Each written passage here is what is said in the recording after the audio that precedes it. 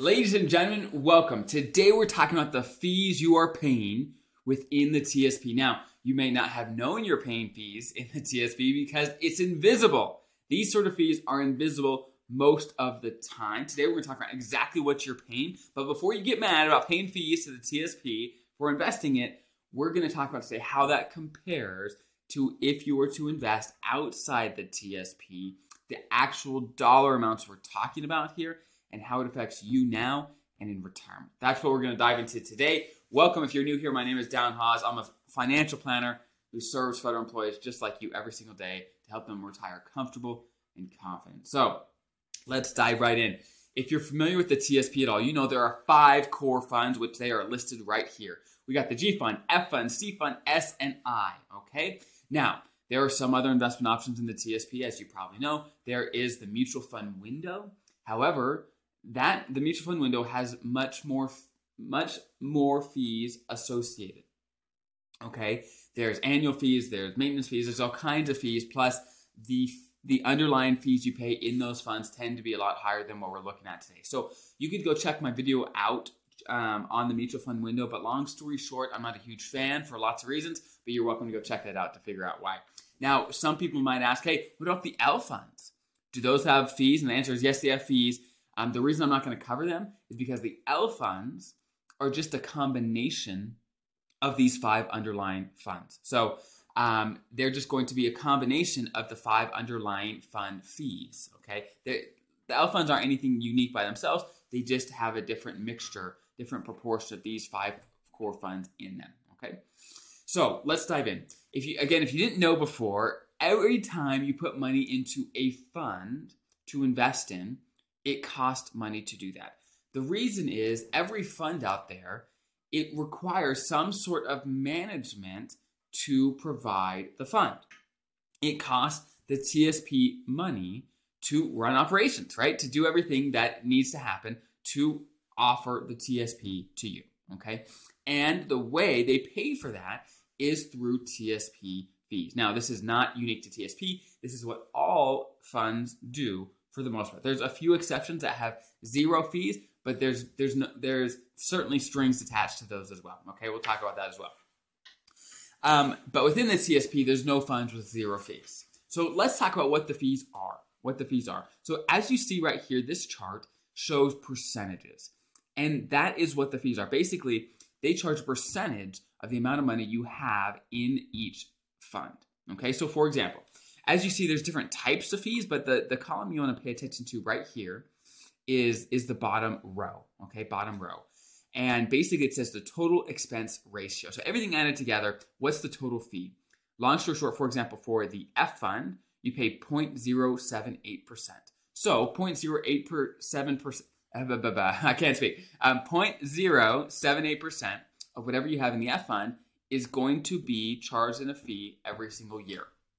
Okay, it's an annual fee. On an annual basis, you get charged 0.078% whatever you have in the F fund, for example, right?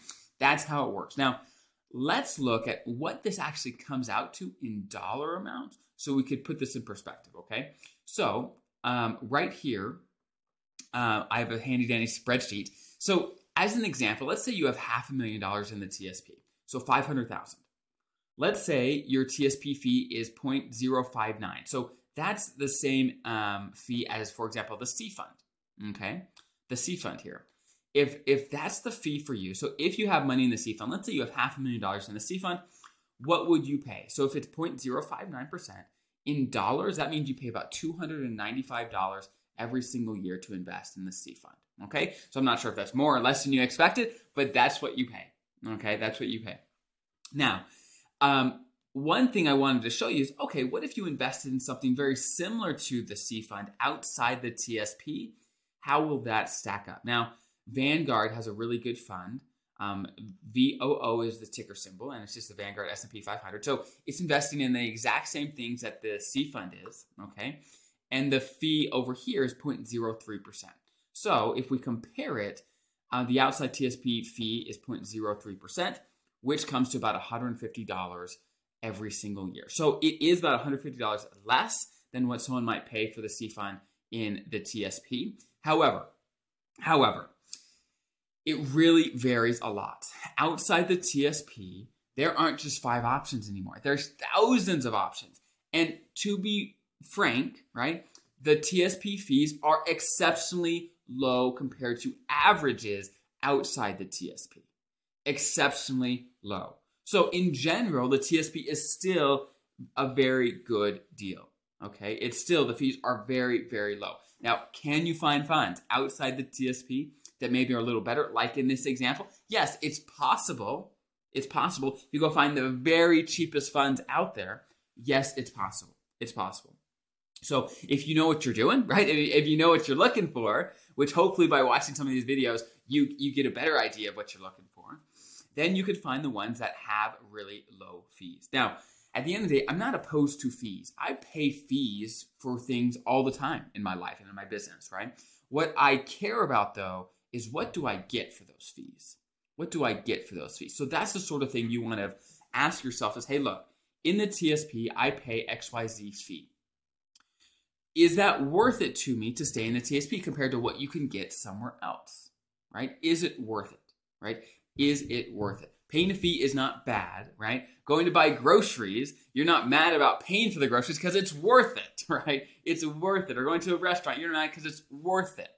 You have to decide, okay, is the value I'm getting from this fee worth the fee?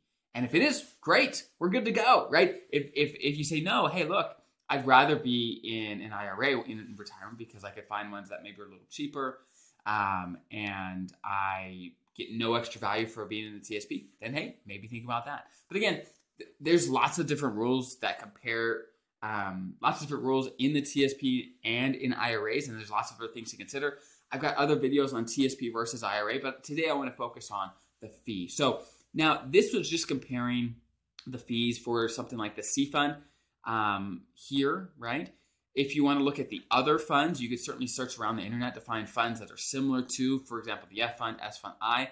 Now the G fund is relatively unique. You can't replicate it perfectly outside the TSP. You can get close, but not perfectly. Okay, so keep that in mind. Now these other funds, the F fund, S and I, you can replicate basically identically outside the TSP if you wanted. Again, if you wanted. There's a lot of perks to the TSP.